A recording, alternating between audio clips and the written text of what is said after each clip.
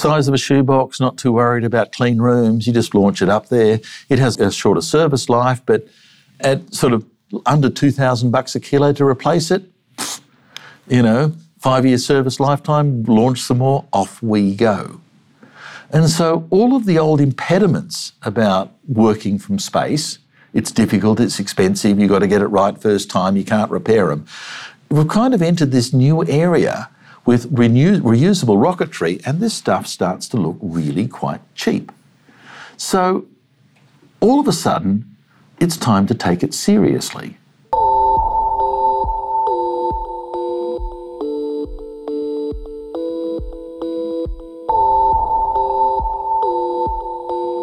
You're listening to Ping, a podcast by APNIC discussing all things related to measuring the internet.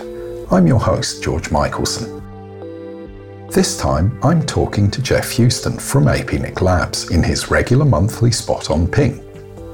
Jeff and I discussed low Earth orbit or LEO satellite constellations again, but this time with a focus on the effects on end-to-end performance in TCP.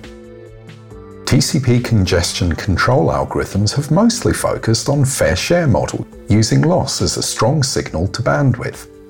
The problem is that they don't cope well with the variability of digital satellite communications, and the effect this has on delay and loss.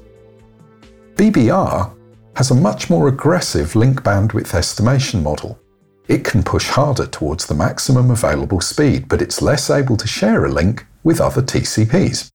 So the impact of increasing use of BBR, which is being driven by some applications, set against other TCP choices, which may be using QUIC, for example, is having an impact in how people perceive the use of these new LEO-based systems.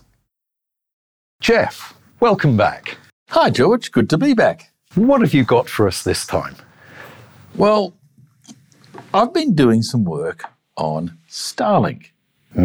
These low Earth orbiting satellites and this sort of new internet in the sky. And it's actually really fascinating. And I don't know why, but as you sort of delve into this stuff, you find this wonderful mix of physics and technology.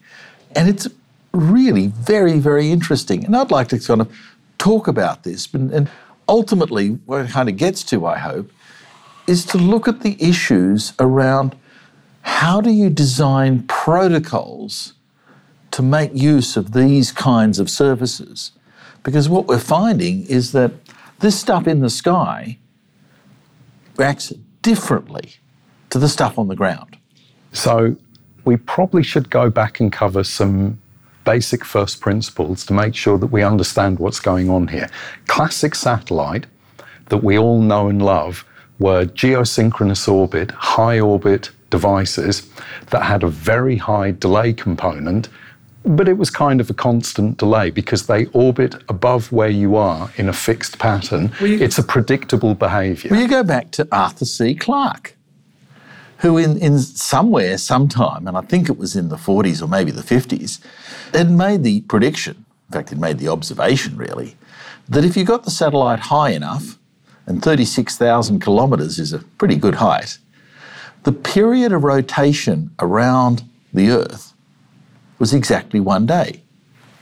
So this thing didn't move in the sky, it just hung there at a known spot. So you have a known spot and a known place to point your antenna, but you incur the consequence of the distance. 36,000 kilometres away. Now, when Arthur Clarke thought about this, it was a bit of a pipe dream, right? But all of a sudden, we did rocketry, we did the moonshots, we did all this kind of stuff. And it became pretty obvious pretty soon after rocketry came through in the 60s that you could put satellites up at these geostationary orbits and aim fixed dishes on the Earth at them, and it worked. And this was the revolution in international telephony. We used it for phones, we used it for television, we used it for all kinds of services. It was expensive, but it was certainly a lot cheaper and easier in some ways than dragging undersea cables and all that entailed. Well, the capital investment is at fixed points both on the ground and getting a launch achieved, and it has the behavior that it's a completely consistent behavior. Okay, allowing for some loss under varying conditions. It is essentially a constant delay communication with known behaviors. Now, there is a problem. Space might be infinite, but the amount of space in that geostationary orbit around the Earth is actually quite limited. Because if you put the two satellites close enough together and you beam a signal from the Earth, you'll confuse each other. Which satellite are you talking to? Which satellite am I receiving signals from? And all that kind of stuff. So we actually separate those satellites in the geostationary orbit 2 degrees apart from each other. 2 degrees of angular separation viewed from the ground. The Earth, viewed from the centre of the Earth, actually. There are 180 slots, not thousands. And a lot of countries said, well, that space up there, I may not own it, but it's mine. And so there was a bit of a land rush on grabbing geostationary slots. And of course, the international folk, the UN really, Inmarsat, etc., and Intelsat, had a few slots for themselves, and pretty quickly it was full. So we were using it for television, we were using it for voice, and we started to try and use it a bit for data. The beauty of the system was, when you're that far away from the Earth, you see a lot of the Earth all at once. So one investment in launch and one object persisting in a fixed point for aiming an antenna, many, many places can point an antenna at it. As Viasat proved, you only need 3 of them to do global coverage. Only 3. Because each satellite covers a hemisphere, and if you get a bit of overlap, then 3 is perfect. Intelsat had one station, one set of satellites over the middle of the Atlantic, another set over the middle of the Pacific, and another set over the middle of the Indian. Global coverage. So in some ways, it kind of worked. However, for data, and indeed for voice, it wasn't that good. A long gap, it takes a lot of time to send a signal that far and back again. And in round trip times, a round trip is there and back again, the minimum time was 680 milliseconds, 2/3 of a second. And he says, I go, that's not that bad. I'm sorry. No, I remember those days. That was actually extremely difficult. Around the world on fibre is at best, worst about 200 milliseconds, so 3 times faster. So this was slow. And the other problem is it doesn't have an awful lot of bandwidth.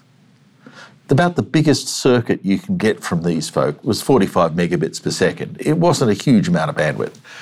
So we started dreaming, as we got better at rocketry, we started dreaming about a different kind of system. And the folk who started the dream were actually in Motorola. And we're talking late 80s, 87, 89. And they had this dream of, instead of having a big fixed Earth station bolted to the ground and, lots of infrastructure and not much capacity, why don't we launch a whole bunch of these things, but don't launch them very high? Put them into a different kind of orbit, a low Earth orbit.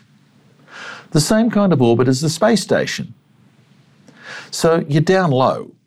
You're not rotating around the Earth once per day. You're not hanging in the sky. You're zooming over the sky. These things will take about 15 minutes or so to pass from horizon to horizon as they zoom across. I've seen the space station passing overhead, and it's quite fun to watch that thing move and realise it's moving really remarkably fast. Even if it feels a little bit like it's crawling, it's really not. But it feels a little like we proved this could work, but there's another but coming here, Jeff. Well, yes, it's going 27,000 kilometres an hour. But to get coverage, as one disappears over the horizon, another one has to be visible and coming up on the other side. You need to launch a bunch of them, a constellation. And so Motorola actually went through the effort, and they launched a constellation of these satellites in the 1990s. They launched 95 of them. And I'm not sure what the altitude was. I seem to recall it was up around 2,000 kilometres high, maybe a bit higher. So the delay component at that height compared to geosynchronous would have pretty been quick. It's sort of 10 milliseconds. Oh, gee, I've had land services to an exchange that were slower than that. So that's really a quite respectable delay. I could live with that if they can offer me high-speed service. We're talking 1990s. Yeah. We're talking phone, not data. Right. And we're also talking where the telephone companies saw something up above as a threat, not a friendly addition to the service. And so all the phone companies in the world refused to give them permission to actually provide a service in their country. And Motorola might have spent $30 billion trying to launch the damn stuff, because launch is expensive, but they probably spent, at least in terms of man hours, in terms of time, an equal amount of time, trying to get permission to have a service in various countries. And they failed. And not long after it was actually turned on, Motorola were willing to go bankrupt, out of here, Iridium's dead, we're going to burn them up and send them to their fiery hell because we're not going to run this anymore. It just isn't worth it. If I remember this right, although launching a satellite is very expensive and people might like to believe keeping it up there is essentially free until it runs out of fuel, you do actually have to maintain digital comms to these beasts, and that costs money. You have to have equipment in ground stations and staff and radio links and investment. It's not free to keep a service like this running. You've got to keep the lights on. Now, it wasn't a lot, but Motorola weren't there. They're not a charity. They're not a charity, and so the answer was no. And at that point, there was a little bit of, oh my God, we're using this, says a small number of folk, including the US military. Not so small. Handheld mobile phones with global coverage were kind of pretty cool. That's really quite useful. And so the US, with the FCC, an officer in the FCC, Kathy Brown, who later became head of ISOC, certainly engineered a salvation, and someone picked up the ghosts of Iridium for a mere $30 million. And Iridium's still running today, but it's actually, in terms of what it's capable of in data, it was pretty lousy. A few kilobits per second, wasn't much. So we had geosynchronous orbit, long delay component, somewhat bandwidth constrained, but 3 satellites is enough to give you global coverage, but you have a limit on the number of slots available around the world. We then have Motorola trying low Earth orbit, somewhere around 100 satellites, proving the concept, but the market conditions But a different model. Good. Because they were retail, not wholesale. They weren't selling circuitry. They were trying to sell to you and me. Here's a handset, take it anywhere you like, have fun, it just works. Yeah. And it was kind of that shift from, well, this stuff is all very expensive infrastructure and it costs a lot of money and only big companies and governments use it, to here's a handset, knock yourself out. But still quite an expensive launch cost. And it did put people off. And the fate of Iridium certainly was a salutary lesson to the rocket people. And things kind of went into abeyance. The US program, with its space shuttles and everything else, kind of fell into a bit of a problem with some disasters going on. The whole system, which was initially with strong governmental involvement, kind of folded, and space became a little bit more of experimentation and probes to Venus and probes to Neptune and so on. The idea of converting this into a repeatable experience that's declining in price and people are actually innovating technology in space kind of faded into the background a bit. It kind of faded. And then there was this kind of second wave of the internet. And the expanding internet kind of caused us to rethink infrastructure. And we're starting to put a whole bunch of fibre optic cable under the sea, but oddly enough, that only connects 2 points. Now, you don't need to interconnect all the seafloor. No one's crazy as that. But think about the land mass, because we only live in a small amount of land, and the rest of the land, there's often nothing. Now, I live in Australia, and I can assure you, 98% of the land is nothing.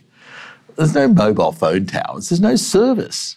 It's completely uneconomic. So we're getting to a position where, for a highly urbanised economy, particularly that's close to the sea, it's possible to get reasonably fast data service to a large number of people a long way down the international fibre, But if you are trying to provide something that we used to call the universal service obligation for someone that's in a rural and remote location, the infrastructure cost to deliver them high-speed service is very expensive. Right. And what we used to do was set up an Earth station, aim a big fixed dish at an Intelsat spacecraft, and pull down circuitry that way.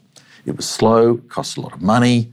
It worked for governments, it worked for large communities, it didn't work for people like you and me. I've known people who live behind that class of satellite service, yes. And there were very definitely restrictions on what they could do. They were given fairly explicit limits. You are not downloading content constantly. They were told it's at your risk if you try to do video conferencing over this. We won't guarantee quality of service.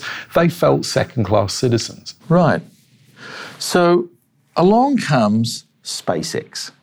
Now, this is kind of the new wave in the American view of space. In 1962, I think, when this was first unfolding, President Kennedy declared that space would be a humanitarian asset. It would not be privatised. Governments would do this, not private entrepreneurs. That was 1962. That's long since gone past. Governments now, there are so many calls on the public purse, schools, hospitals, education, you name it. We're not going to pop money into space. We're happy for the new class of billionaire entrepreneur to go and do this instead. We might even buy service from them. We might even. Along came SpaceX and Elon Musk, Jeff Bezos and his ones. It's a new wave. And SpaceX was certainly one of the first to come back to this, but they're not the only ones. There was another project, O3B, for the other $3 billion, which is a little bit optimistic, but launching satellites to actually serve as data, not voice, and launching constellations so you can get it down low enough that handhelds, a retail model, actually looks viable. So this is taking the idea that Motorola proved in concept, if not as a viable business because of the conditions, re-examining the cost of launch, re-examining the kind of technology you need up in space, and thinking, can we make this work? Yes, and we're not competing on voice, even though it doesn't matter anymore because voice is worthless, but can we fill in the gaps in data? So now let's just sort of pause for a second and look a little bit about physics and sort of where we are. Why this fascination with low Earth orbit? Because of the Van Allen belt that's around the Earth. So the Van Allen belt is what exactly? There is a spinning iron molten core at the middle of the Earth, which both of us feel very grateful exists and keeps on spinning. Because a spinning conductor generates an electromagnetic field, the Earth is one massive dipole, and that creates a magnetic field around the Earth that deflects solar radiation. So it's kind of like a security blanket that's keeping us alive. Kind of like an umbrella. Yeah, it keeps life on Earth, and keeps the atmosphere here as well to a certain extent. So it's a good thing. But it comes in a number of belts. And the low Van Allen belt, the inner one, starts at around 2,000 kilometres above the surface of the Earth. So that if you launch a spacecraft under it, you don't need to give it lead lining. You don't need to shield it from solar radiation to the same extent that if you're up at 36,000 kilometres out in the geostationary, because a lot of the radiation is being deflected by the Van Allen belt. So that sets an upper limit on where you could launch into and get some protection from the Van Allen belts as a geophysical system around the Earth. Hubble, 595 kilometres up, the Hubble Space Telegraph. All those space stations are somewhere between 300 and 400 kilometres. How low can you go? Well, if you go faster, you can go lower. But there are a couple of things that stop you. The absolute kind of level of atmosphere, the top of the stratosphere, is about 160 odd kilometres out there. When you get a lot of solar radiation, some of it leaks through and the Earth's atmosphere actually expands a bit. So Right. 160 is kind of the upper. Sometimes it's lower than that. So this is essentially about drag. It's the cost of bumping into atoms at the edge of the atmosphere. They heat you up and they slow you down. And that's bad, because if you get slowed down, you'll plummet back to Earth. There's another problem too, actually. It's actually illegal. You see, seriously? No one, I'm sorry, my lawyer is 200 k's away. How can they possibly be a problem? each country owns a bit of surface geography. Right. A territory, a space on the surface of the Earth. Each country actually claims an exclusive economic zone around in the sea. Right. But interestingly, they also claim down below them, I don't know what depth, I've never researched how far each country goes down. Well, it can't go past the midpoint because then they'd be touching someone else's. All the way down to the core. But you're going to say it goes up It goes up. Right. And it goes up to at least 100 kilometres.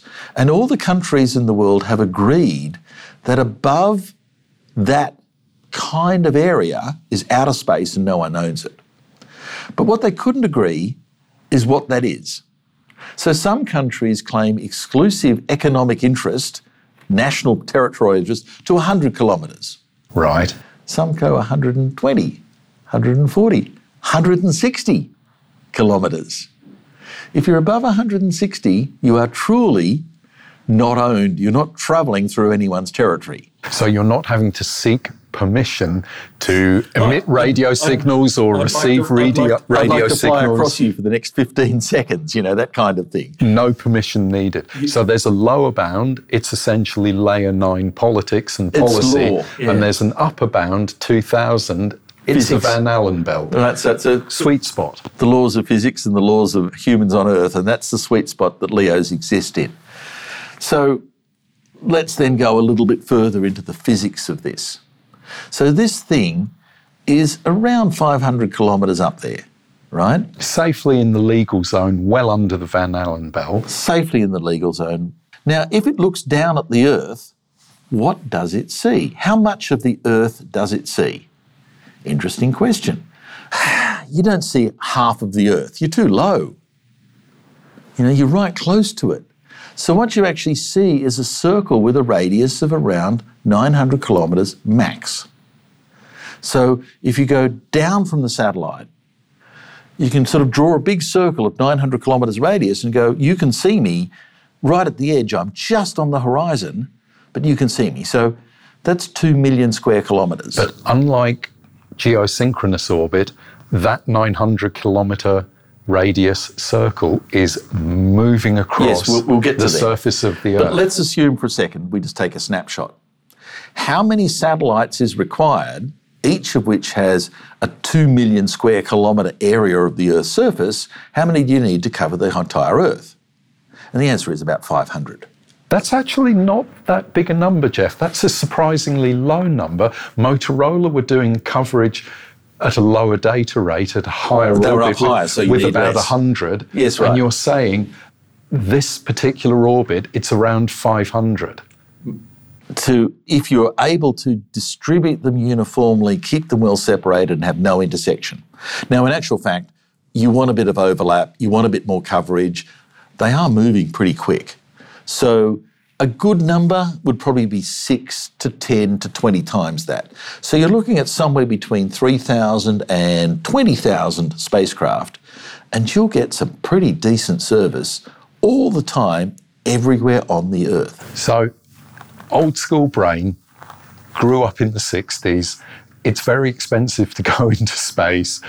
You can count the number of satellites probably on the fingers of a few kids' hands because they stay up there a long time and they cost millions and millions of dollars. And you're now saying that if you could make it possible to get 10,000 of them up there, you could do something really cool. But that's a lot of money, Jeff. Well, the space shuttle, when it was at work in the early 1980s, it costs around $60,000 to put a kilo of material into orbit. And a satellite's about the size of a small car. So that's a lot of That's a lot of kilos. Right, and I must admit, the space shuttle was expensive. The Delta rocket, about $20,000, $30,000 a kilo.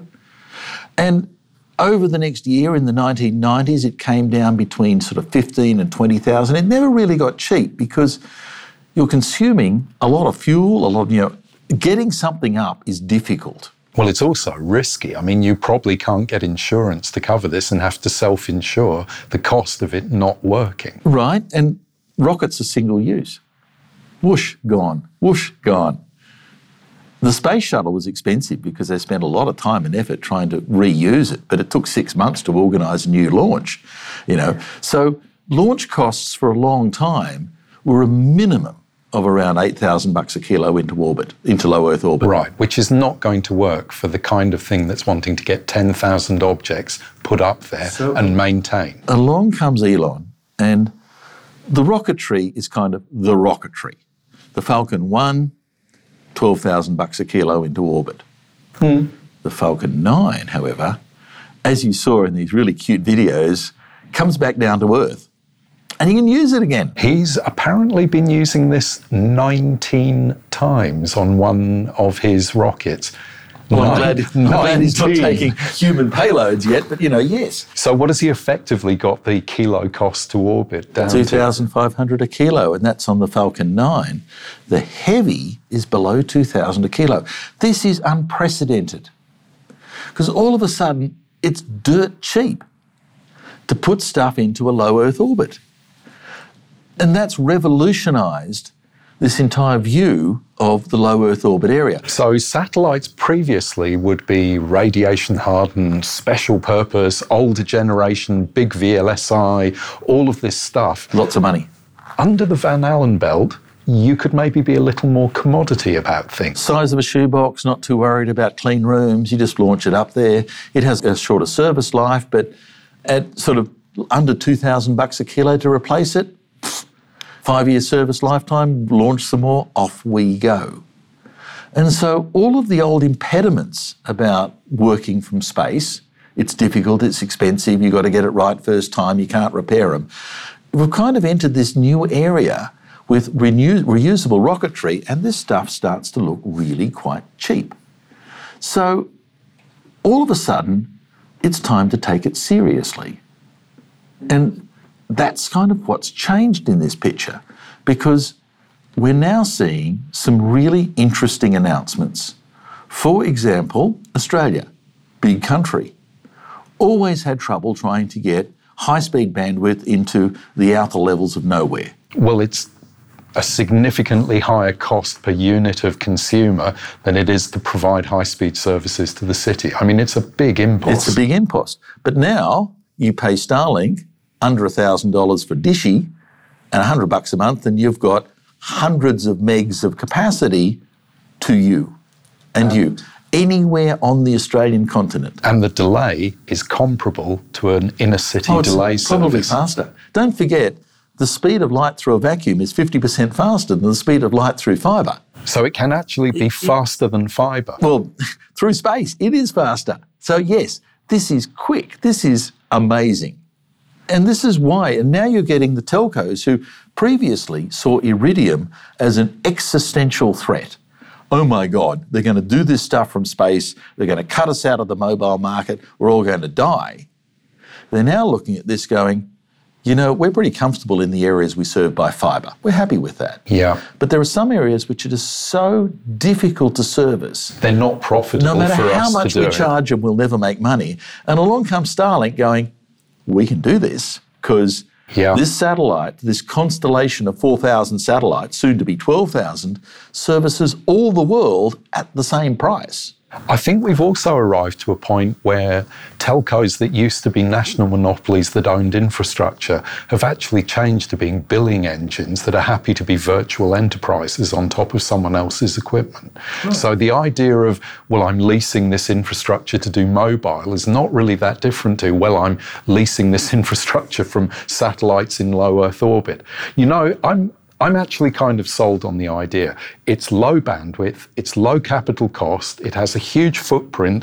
If you can get about 10,000 of them up there, it sounds like a good idea. This is the land rush of the 21st century.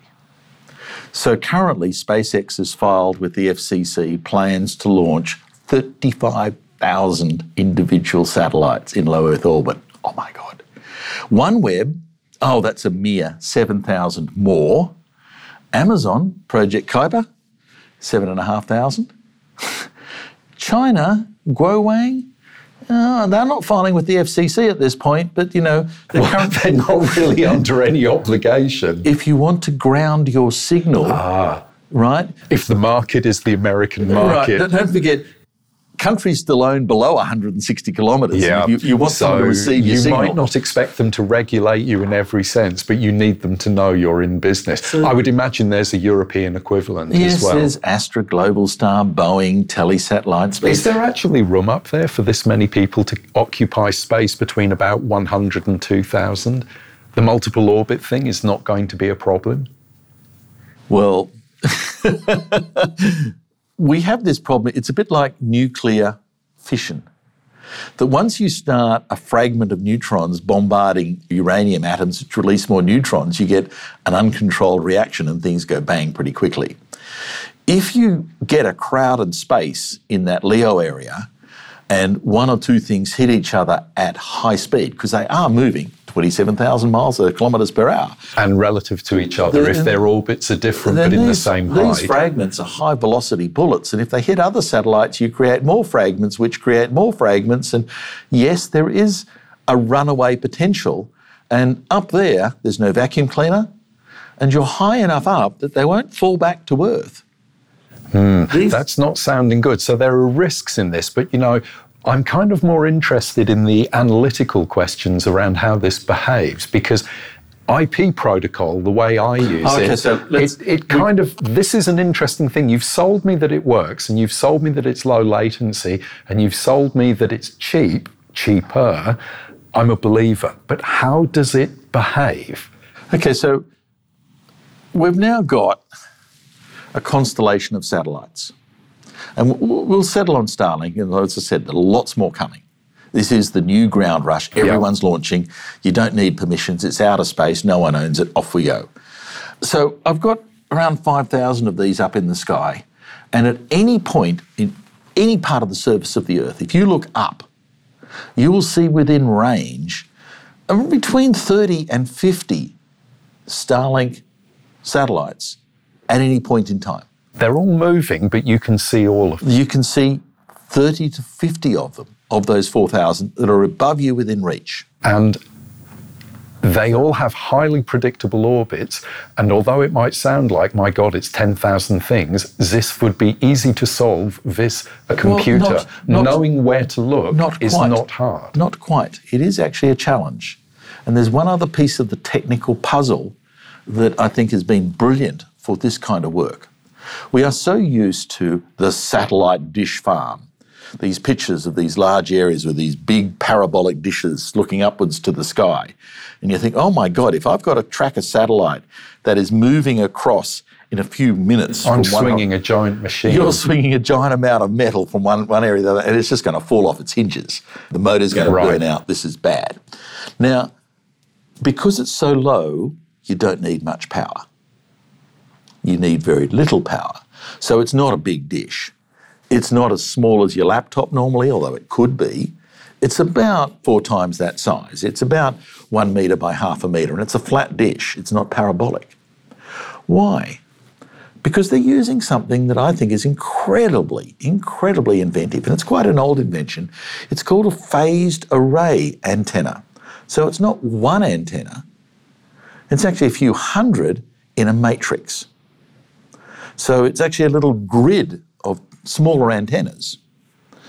I think I know where this is going. I remember a high school experiment to make you experience standing waves in audio, where they set up 2 speakers and they make the class walk in front of them, and you walk through loud, soft, loud, soft, loud, soft patterns because of the interference fringes. So this is going to be a story about interference fringes and phase, isn't it? Right. So if you change the phase, if you send out the same signal to these 2 speakers, but you subtly change the phase between them, there's only one spot in front of those 2 speakers where you sound coherent. Oh, I never sound coherent, Jeff. But putting that But you to see one what I'm side, saying? Yeah. The two sound waves will sound precisely the same at just that one spot, because when you sound close to one speaker, the other one's out of phase. Yeah. And so you can use that same property in these electrical waves. By selecting which pattern of these mini antennas, you create a point that can kind of virtually move around. Correct. No physical movement. So the dish is kind of not moving. But the electronics is able to focus the dish using phase focusing very quickly and track things. Because you simply change the relative phasings of this array and you track where the signal's coming from, and equally you can track where you're focusing, where you're sending. Clever. So clever that Starlink, if you buy one, will deliver you a flat panel, a stand, and say, go out into the open, have a good view of the sky. Yeah. Plug it in. We'll take works. care of the rest. It just works. Self-install. Who would have thought? No engineers, no nothing. Self-installed space networking. I remember an older technology, DirectX, actually had to go through quite a heavy-handed ritual of move it this way, move it that way. Well, you're aiming at a geostationary. Look at a signal meter on your screen. you're right. When I tell you it's correct, leave it alone. It's like the old VSAT. You're physically trying to maneuver this, but these things are low enough, and there's enough power around, and they're tracking. So you just got to sort of put it out in the open. It will do a little bit of physical movement to get the dish vaguely oriented. Yeah. But after that, everything else tracks electronically. Now, again, I'm probably leaping ahead a little bit here, but my understanding is there's not an awful lot of internet happening up there.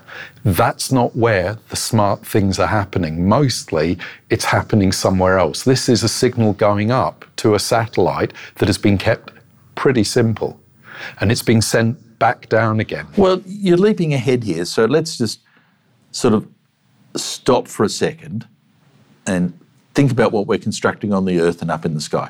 On the Earth, I've got this phased array antenna that can electronically steer. Up there, I've got a constellation of satellites whizzing across the sky. Moving through. And they move from horizon to horizon in about 3 minutes, so they're pretty quick. And so what I've got to do is lock into one and then lock into another and lock it. As they move across my visible horizon, I've got to constantly track them from the Earth and receive signals from them and send signals to them. But for that 3-minute slice, give or take some minutes. Well, it's actually a lot shorter than that, but yes, for that slice of time. I'm talking to one thing. You're talking to one thing, yes-ish. But in actual fact, it's a phased, have to switch and talk it's to a phased another array. thing. So not all of your array is talking to the one thing. A part of the array is getting ready for the next thing. So that the switch is actually instantaneous because you just switch which elements of the phased array are tracking which spacecraft. So you can sort of pre-tune and then leap over to the other part of the array. Pre-tune and leap again.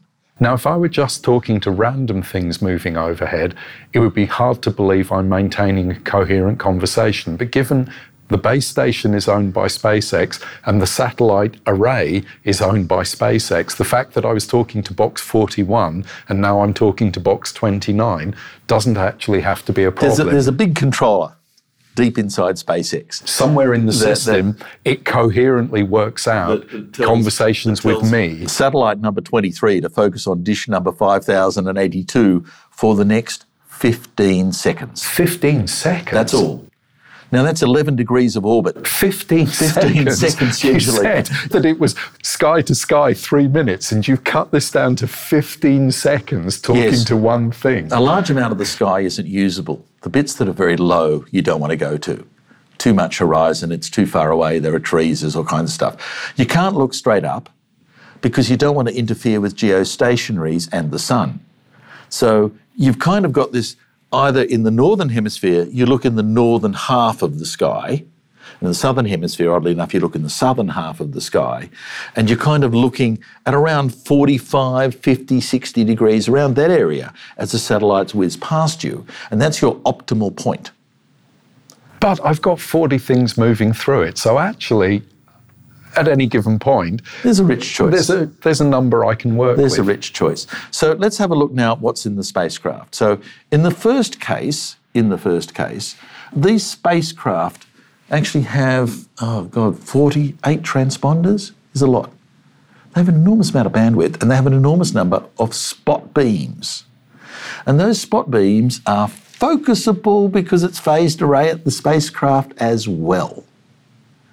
So what actually goes on is this controller not only assigns a spacecraft to a beam, to an Earth station for 15 seconds, but it actually assigns a beam. This part of the beam is this set of dishes, not just one, but a set, for this 15-second period, right? But you can spread them out. So you can actually have a number of people using this facility or a number of these facilities talking to one person. You can do either. You can do an awful lot of mucking around, and they do. You've got a lot of flexibility to play with this, yes. So how well does this work? The promo says, and they're not really wrong, that this thing is around 200 megabits per second. And that's the capacity of one spot beam.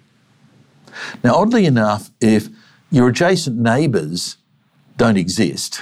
Well, I'm on a farm and I don't talk to him. We're on a very small island in the middle of the ocean. I didn't tell him SpaceX was available, so he doesn't have a subscription. On this spacecraft, where you've got multiple spot beams, they might actually beam multiple points at you. And so it's quite possible to get up to 800 megabits per second with 3 or 4 beams being aimed at you at the same time. But equally, you could be slightly denser and you might be competing with your neighbour. So there's kind of a floor level. You might be competing with thousands of neighbours. You're sharing.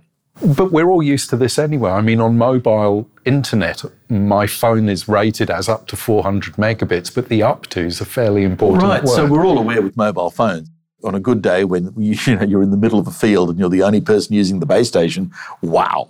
But you're in an arena with I'm actually amazed 100,000 of your closest I'm mates amazed watching. that they can make it work in a football arena. But the bottom line is they can. And I would sense that SpaceX has got some level of density of customer that it can make work. Well, oddly enough, you find in many countries, and Australia is no exception, if you're out in the country, it costs a lot less to buy a dishy than if you're in the city. So they're using pricing as a controlling function. Discrimination, amongst other reasons, to try and sort of push use into less dense areas where it works better and where there is a real need versus, in the cities, you might as well just use fibre or anything else, right? So low Earth orbit, 3 to 5 milliseconds of physical delay because of height. Yes. 48 spot beams up there that can be tuned around per spacecraft. 5,000 spacecraft. 15 seconds of binding to one of them, and then I've got to go to the next one. Well, let's just complete There's a lot going on story. Here.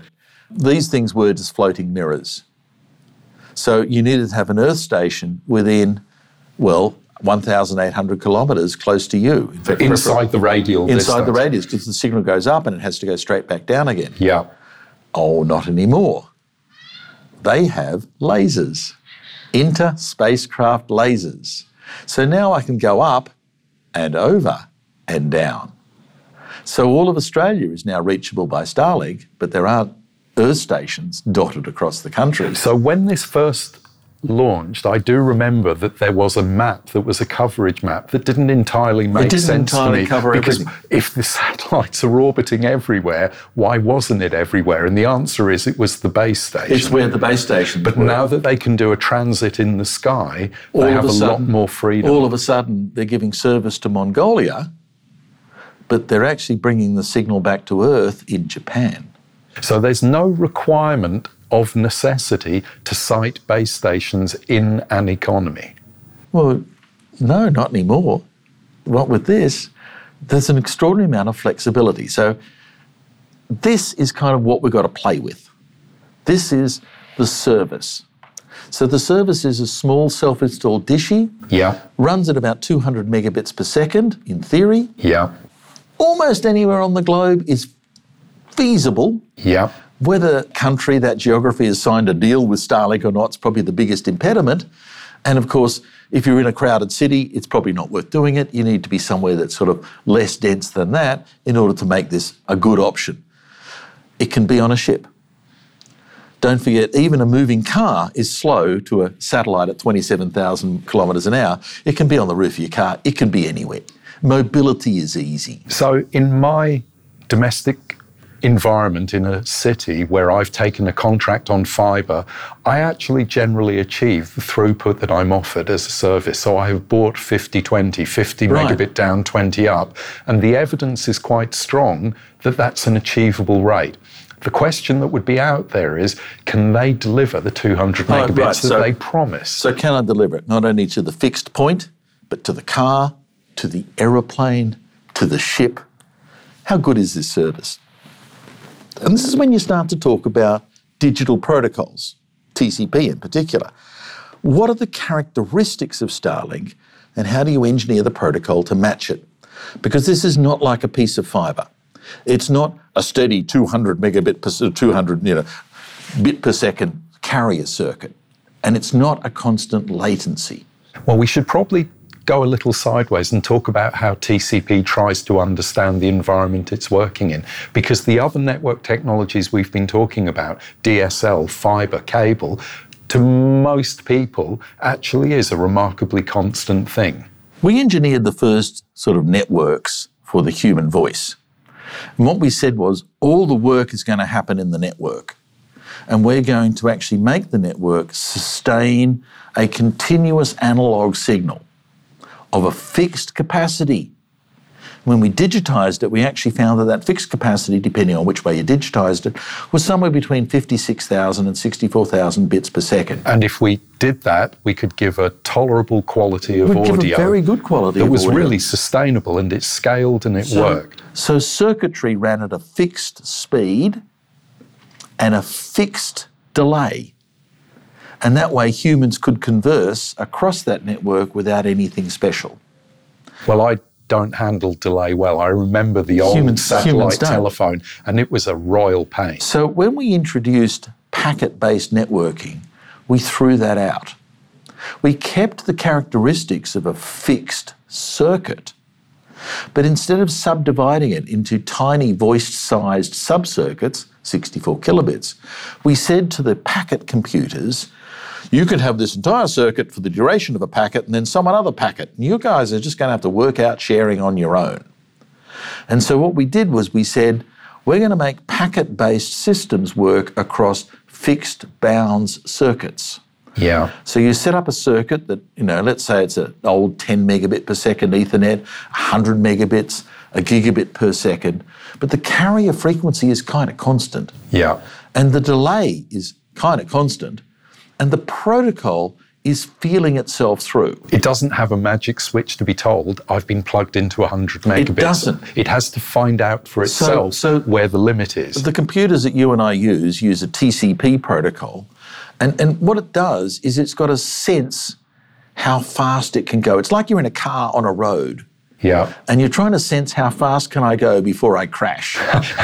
And literally, that's exactly what happens. Just pushes until it loses packets. And it's okay to lose packets.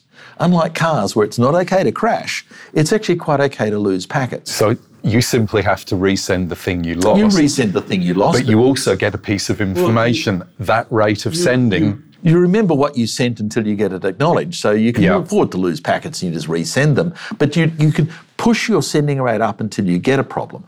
Now, because the carriage rate is constant, when I get a problem and I back off a bit, I've got a feeling of what that ceiling is. Yeah. Because the ceiling's always this constant height, this constant sort of threshold. So we could argue a bit about how quickly you try to find it, and we can argue a bit about how quickly you go away when you hit it, and then how quickly you come back again. There are different ways of doing it. But the thing I'm getting from you is it's heading to something it kind of knows is a constant limit out there. It knows it's a constant, and it's kind of probing into that constant.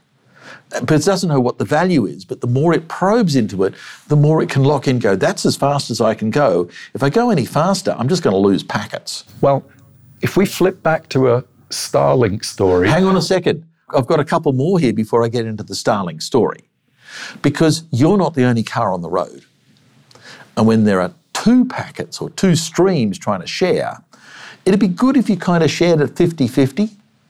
Yeah, that would be ideal. And so these flow control protocols, TCP, are actually designed to be friendly to each other. So not only are they working against what they think is a fixed upper bound, but if they're finding other protocols are also trying to work to that, they try and equilibrate their demands. So it's like mixing two streams of water. If you keep the pressure in both streams the same, they will end up basically occupying half of the pipe each. Yeah. When one tries to push a bit harder, the other one has to resist that to make sure that they stay at equilibrium pressure. TCP behaves much the same way. It is friendly to other TCPs. Now, the way that works is that the feedback loops that govern its speed work at the same order of time.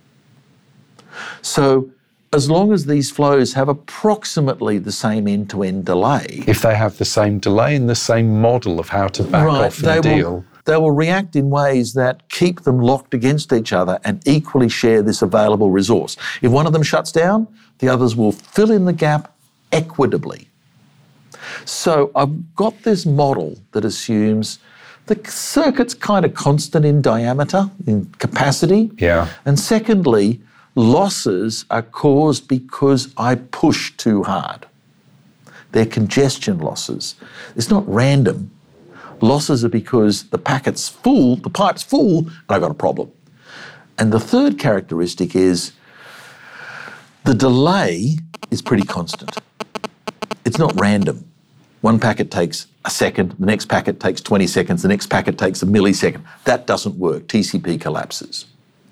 So now let's go back to Starlink and think about what's going on here. Well, I would have thought first principles, they're all at pretty much the same height. They're all moving at pretty much the same speed. You'd like to believe the fundamentals of the physics are it's the same. No. Think of a spot beam, a large sort of circular beam, as it travels across the Earth's surface. Just one beam, one spot. What you'll see is the beam gets stronger and stronger and stronger as the satellite gets towards overhead. When it's directly overhead pointing at you, it'll be really strong. And then as it moves away and sets in the other horizon, the beam gets weaker. And so the signal to noise is constantly varying because this beam is not beaming at you, it's beaming at the Earth as it moves across. It's like a spot beam moving across a crowd. So what you actually find is the quality of the signal goes weak to strong to weak. And it's moving quickly. Now, the quality of the signal determines the available capacity. Because the signal-to-noise ratio is basically how you manage to do encoding to get capacity out. And because the intensity of the beam changes as this spot moves overhead, you've got this constantly moving signal-to-noise ratio. Right, and the amount of work that you have to do to reconstruct the valid signal in encoding. The amount of carriage capacity you get changes really quickly. What, does it change once a second? No. Does it change every 1/10 of a second? No, probably every 100th or even more. And I'm using one satellite for 15 seconds. So I'm locked onto a machine that I'm going to talk to, but for the 15-second interval, my conditions I have to talk through might vary a lot. So instead of having a constant upper threshold, I've now got something that's slushy, highly variable. And it might be 200 megabits for a fraction of a second, and then it might be 10. And it won't suddenly jump, but it will move as the quality of the signal moves. And then a new satellite comes into view. And all bets are off and I do this again. The other part of this is I basically have a problem with latency as well. Because as I flip from satellite to satellite, they are at different distances from me. And that means different propagation time. So every 15 seconds, I get a new end-to-end latency. Oh, right. This is like why the sun looks redder when you see it setting, because you're actually looking through more of the Earth's atmosphere. More stuff. It's not the same as its radial distance when it's overhead. The angle changes the distance between me and the satellite in view. So in TCP, you have this thing called a round-trip time estimate. That's really important Because when I send you a packet, and if I don't get an answer within that round trip time, I have to believe you lost it. I can assume that the packet got lost and resend. Right. But if my round trip time is too small, I will be sending good stuff needlessly because I haven't waited long enough for the answer. I assumed you dropped it when you didn't. In terrestrial communications, mostly for fibre and cable, it's a constant round trip to the endpoint. So sooner or later, TCP learns this because you can't pre-configure it. But when you're talking to something variable with variable delay and variable path, it's varying round trip times. It's constant mush, and TCP gets very, very confused. And you've been able to measure some of this behaviour? Well, oddly enough, it's really simple. It's called ping. We've invested all this time in a measurement podcast and we're talking about using ping to measure. Ping is really good. Ping just tells you how long it takes to get there and back. And that's exactly what TCP is trying to estimate. So you've been doing ping measures on Starlink. I've been doing a really simple measure. And the measure is actually incredibly easy. You send a ping every second. And you measure how long it takes for the answer, and you measure the reliability.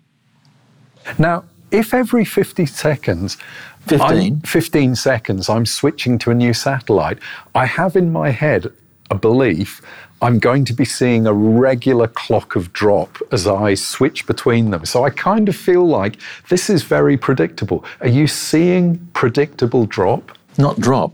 I see predictable shifts in latency. So every 15 seconds, you move to a different latency bucket.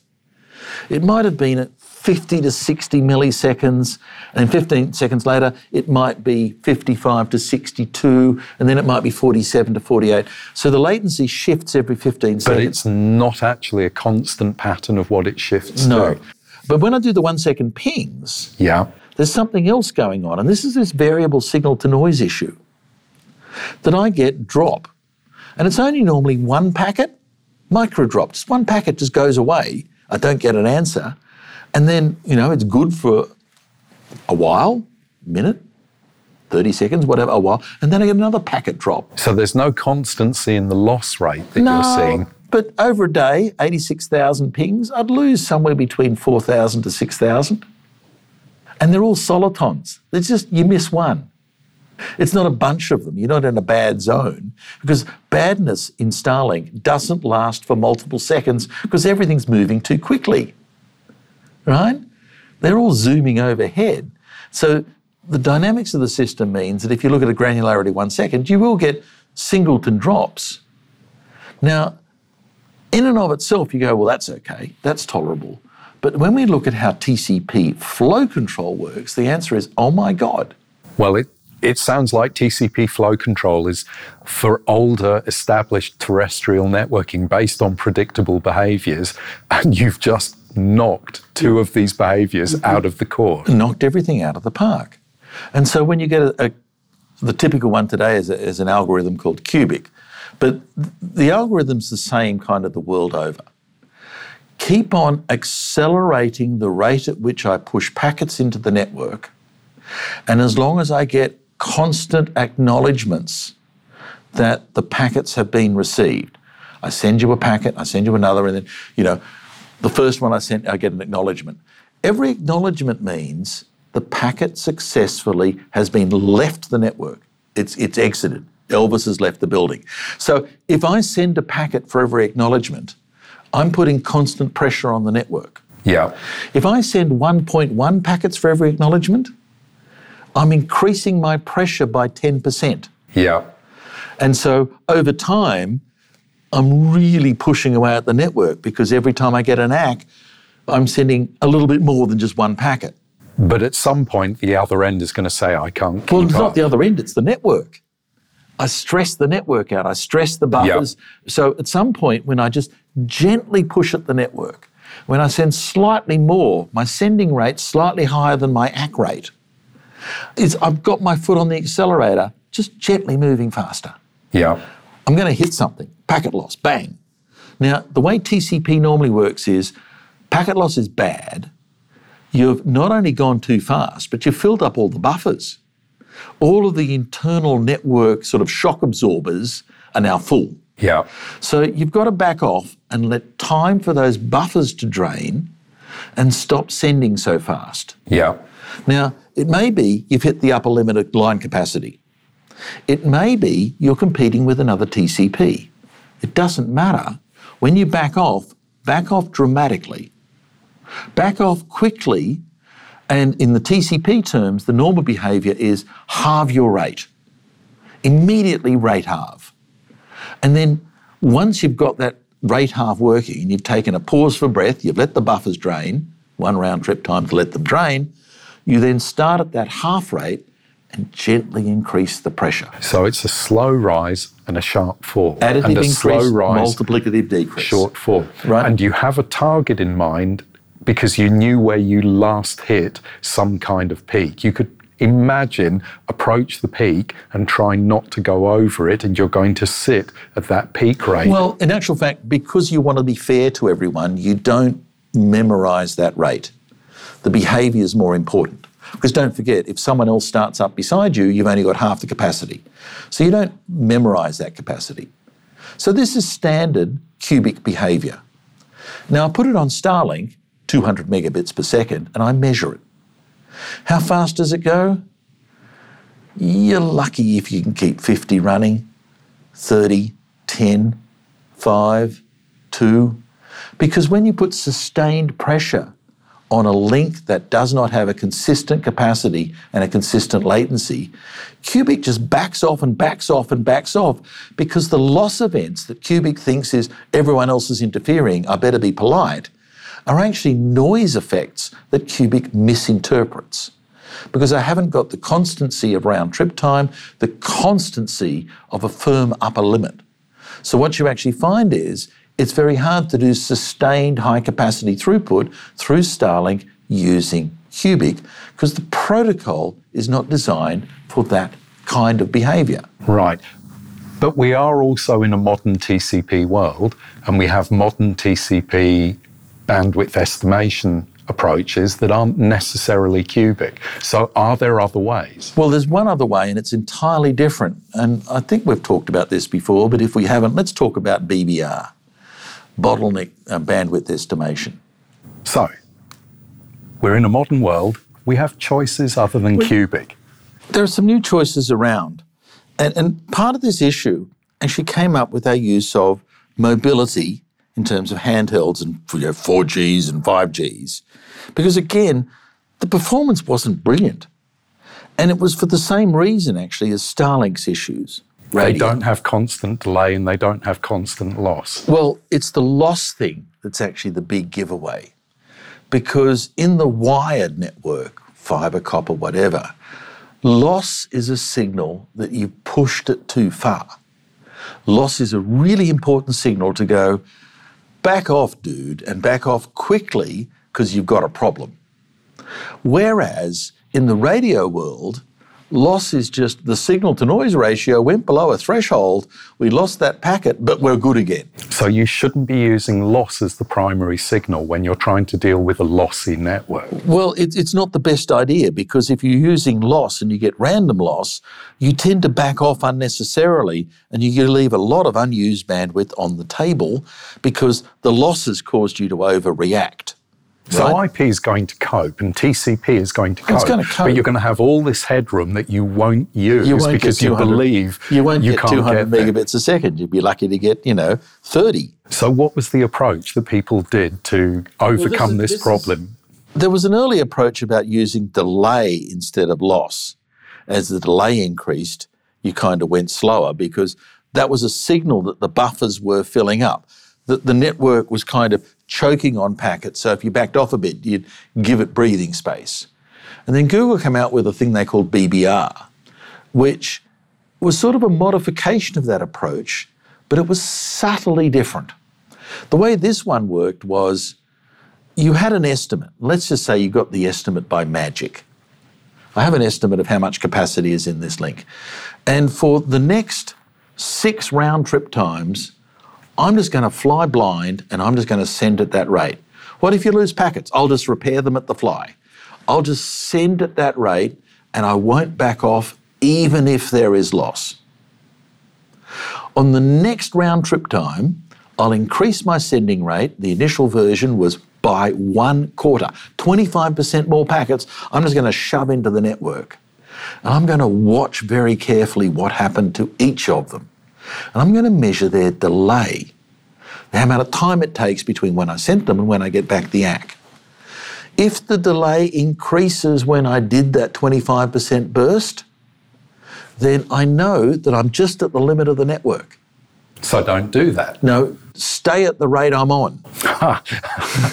So there's no aggressive backing off here. No, for the next round trip time, you send 25% fewer packets to let the network drain.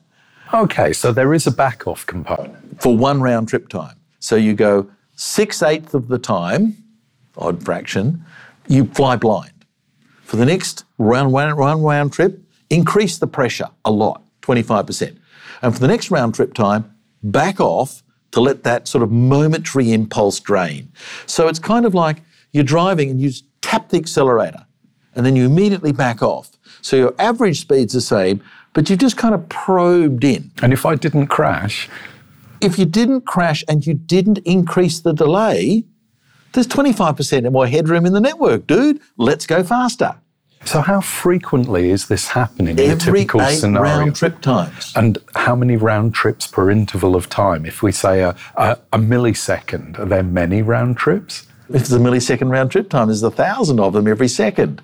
It depends on, if you will, the distance between you and the other end. And the closer you are together, the more constantly you'll test. The further apart you are, you'll test less constantly. But the issue is, for 6/8 of the time, you're actually flying at a pretty high rate, irrespective of loss. So if loss is random, you won't react. You won't go slower. You won't back off. This sounds like a good fit for the random loss situation of radio networking. Well, it's fantastic.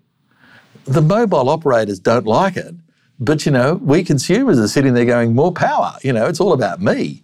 And the issue is, this makes incredibly good use of networks whose carriage characteristics have high jitter, have high random loss, and have variable bandwidth, which I've just described Starlink for you.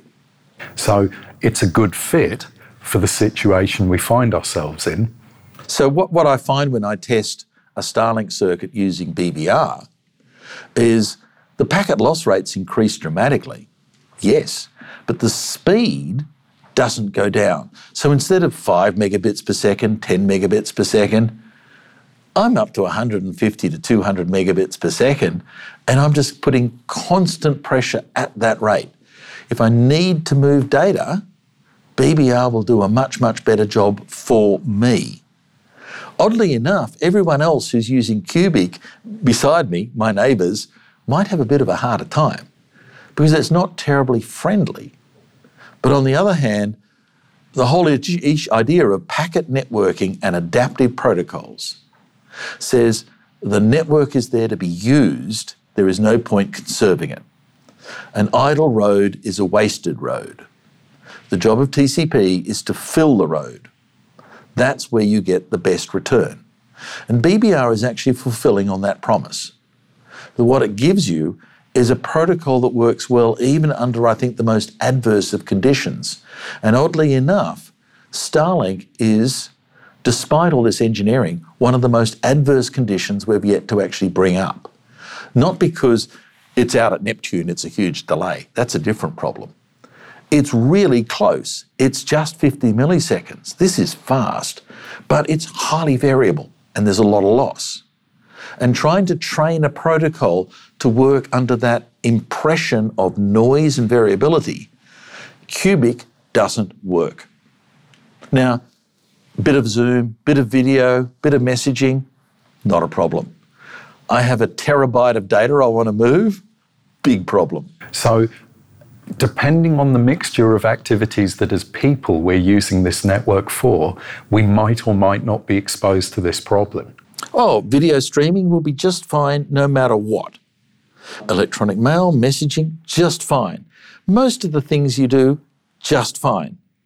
But I must admit, I do look at the edges And the way, I've always looked at the edges is how much capacity can you put through? What's its end points? Where's the limit of this? And how do you get the networks working at the limit, to work at the extreme end of the efficiency spectrum? And at that point, what we're finding is the standard TCP protocols just fail. They leave space on the table. Now, Zoom still works. I'm like, it's not as if, oh my God, it just doesn't work like that.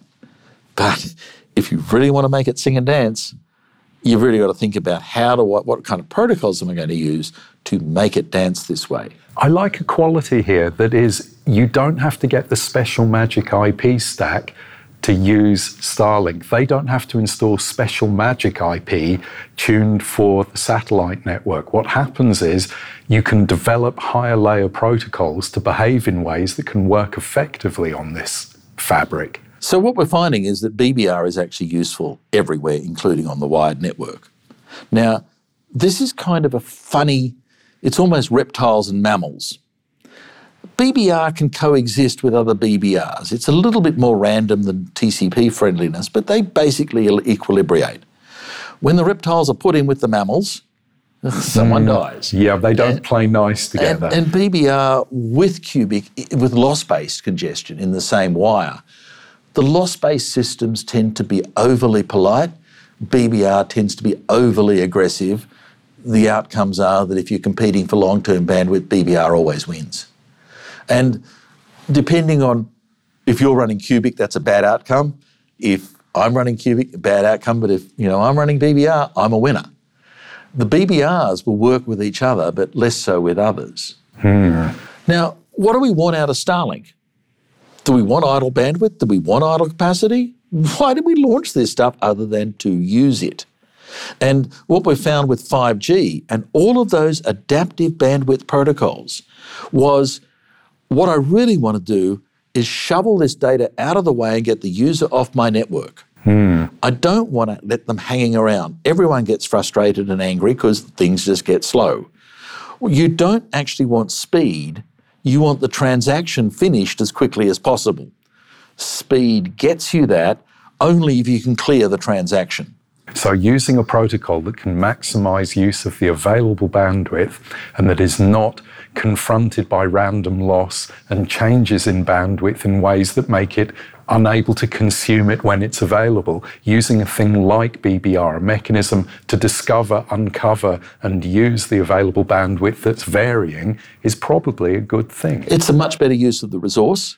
It creates, if you will, happier users and effectively clears the carriage space for other users. You get a higher packing efficiency and you actually get greater throughput through the entire system.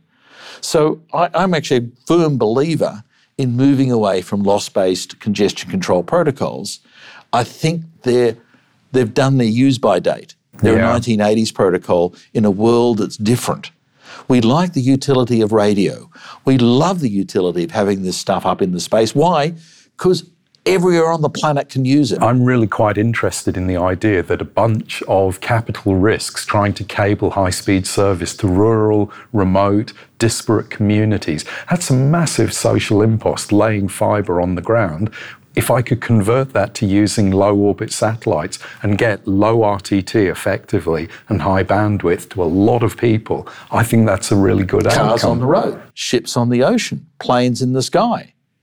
It's the same thing. To a satellite at that speed, even a plane looks like it's not moving. It's the same technology. And the prospects of this in that area of utility and mobility without concentrated usage, where fibre works. Concentrated usage, use the waveguides. But when you move away from that high density, the waveguides become a capital-intensive problem, which you don't need. Radio solves that problem by going, let's not pay for the cables, let's not pay for the waveguides, just beam it. Now, you can put a mobile tower on every hill, that's still a big problem. I can put a dish on the roof of my car, it's a solved problem. I just drive anywhere and look up, Maybe the roof is the dish. It won't work but it just won't work in tunnels, tough. Stay out of the tunnels. I don't think they can make the LEO orbits low enough to deal with that But you problem. see what I'm kind of saying here, that I think there is a real and enduring role for this kind of technology. But it's not as if I could just think of TCP as the universal adaptation protocol and go, yep, everything will just keep on working. I need to think about what we need out of the next 50 years in the way these protocols work and sort of move ourselves onward to a model where we make more efficient use of what I think is a relatively hostile carriage environment and actually extract maximal value. So the internet's not a solved problem. No. There's some fascinating areas, and I actually find this weird mix of physics and technology and protocol that Starlink just embodies in one package to be a truly interesting mix, and that's exposed, I think, some very fascinating parts of where do we want to go with this stuff and how can we make use of it. All measured by the power of the ICMP packet. Power of ping. All of this is actually exposed in the ping work that I'm doing in measuring it. Yes, it's unbelievable what you can do if you just think hard enough about that measurement and try to understand how that relates to the characteristics of what you're measuring. Now, you've got a quite nice visualization of some aspects of this communication that's available on the lab's website. Yes, you can put the URL afterwards, but yes, there's a website of visualizations and sort of the ongoing work in measuring. I have a couple of Starlink services where people have been nice enough to host one of my boxes at their end, the Earth end, where I constantly ping and do a little bit of sort of bandwidth measurement and just constantly report on what and how it works. And also look at what satellites are up there at any point in time, which way are they moving. There are a lot. No, it's interesting stuff. Thank you, Jeff. That's been really fascinating. An absolute pleasure, George. Till next time. If you've got a story or research to share here on Ping, why not get in contact by email to ping@apnic.net or via the APNIC social media channels. Also, remember the measurement at apnic.net mailing list on Orbit is there to discuss and share relevant collaborative opportunities, grants and funding opportunities, jobs and graduate placings, or to seek feedback from the community on your own measurement projects. Be sure to check out the APNIC website for all your resource and community needs. Until next time.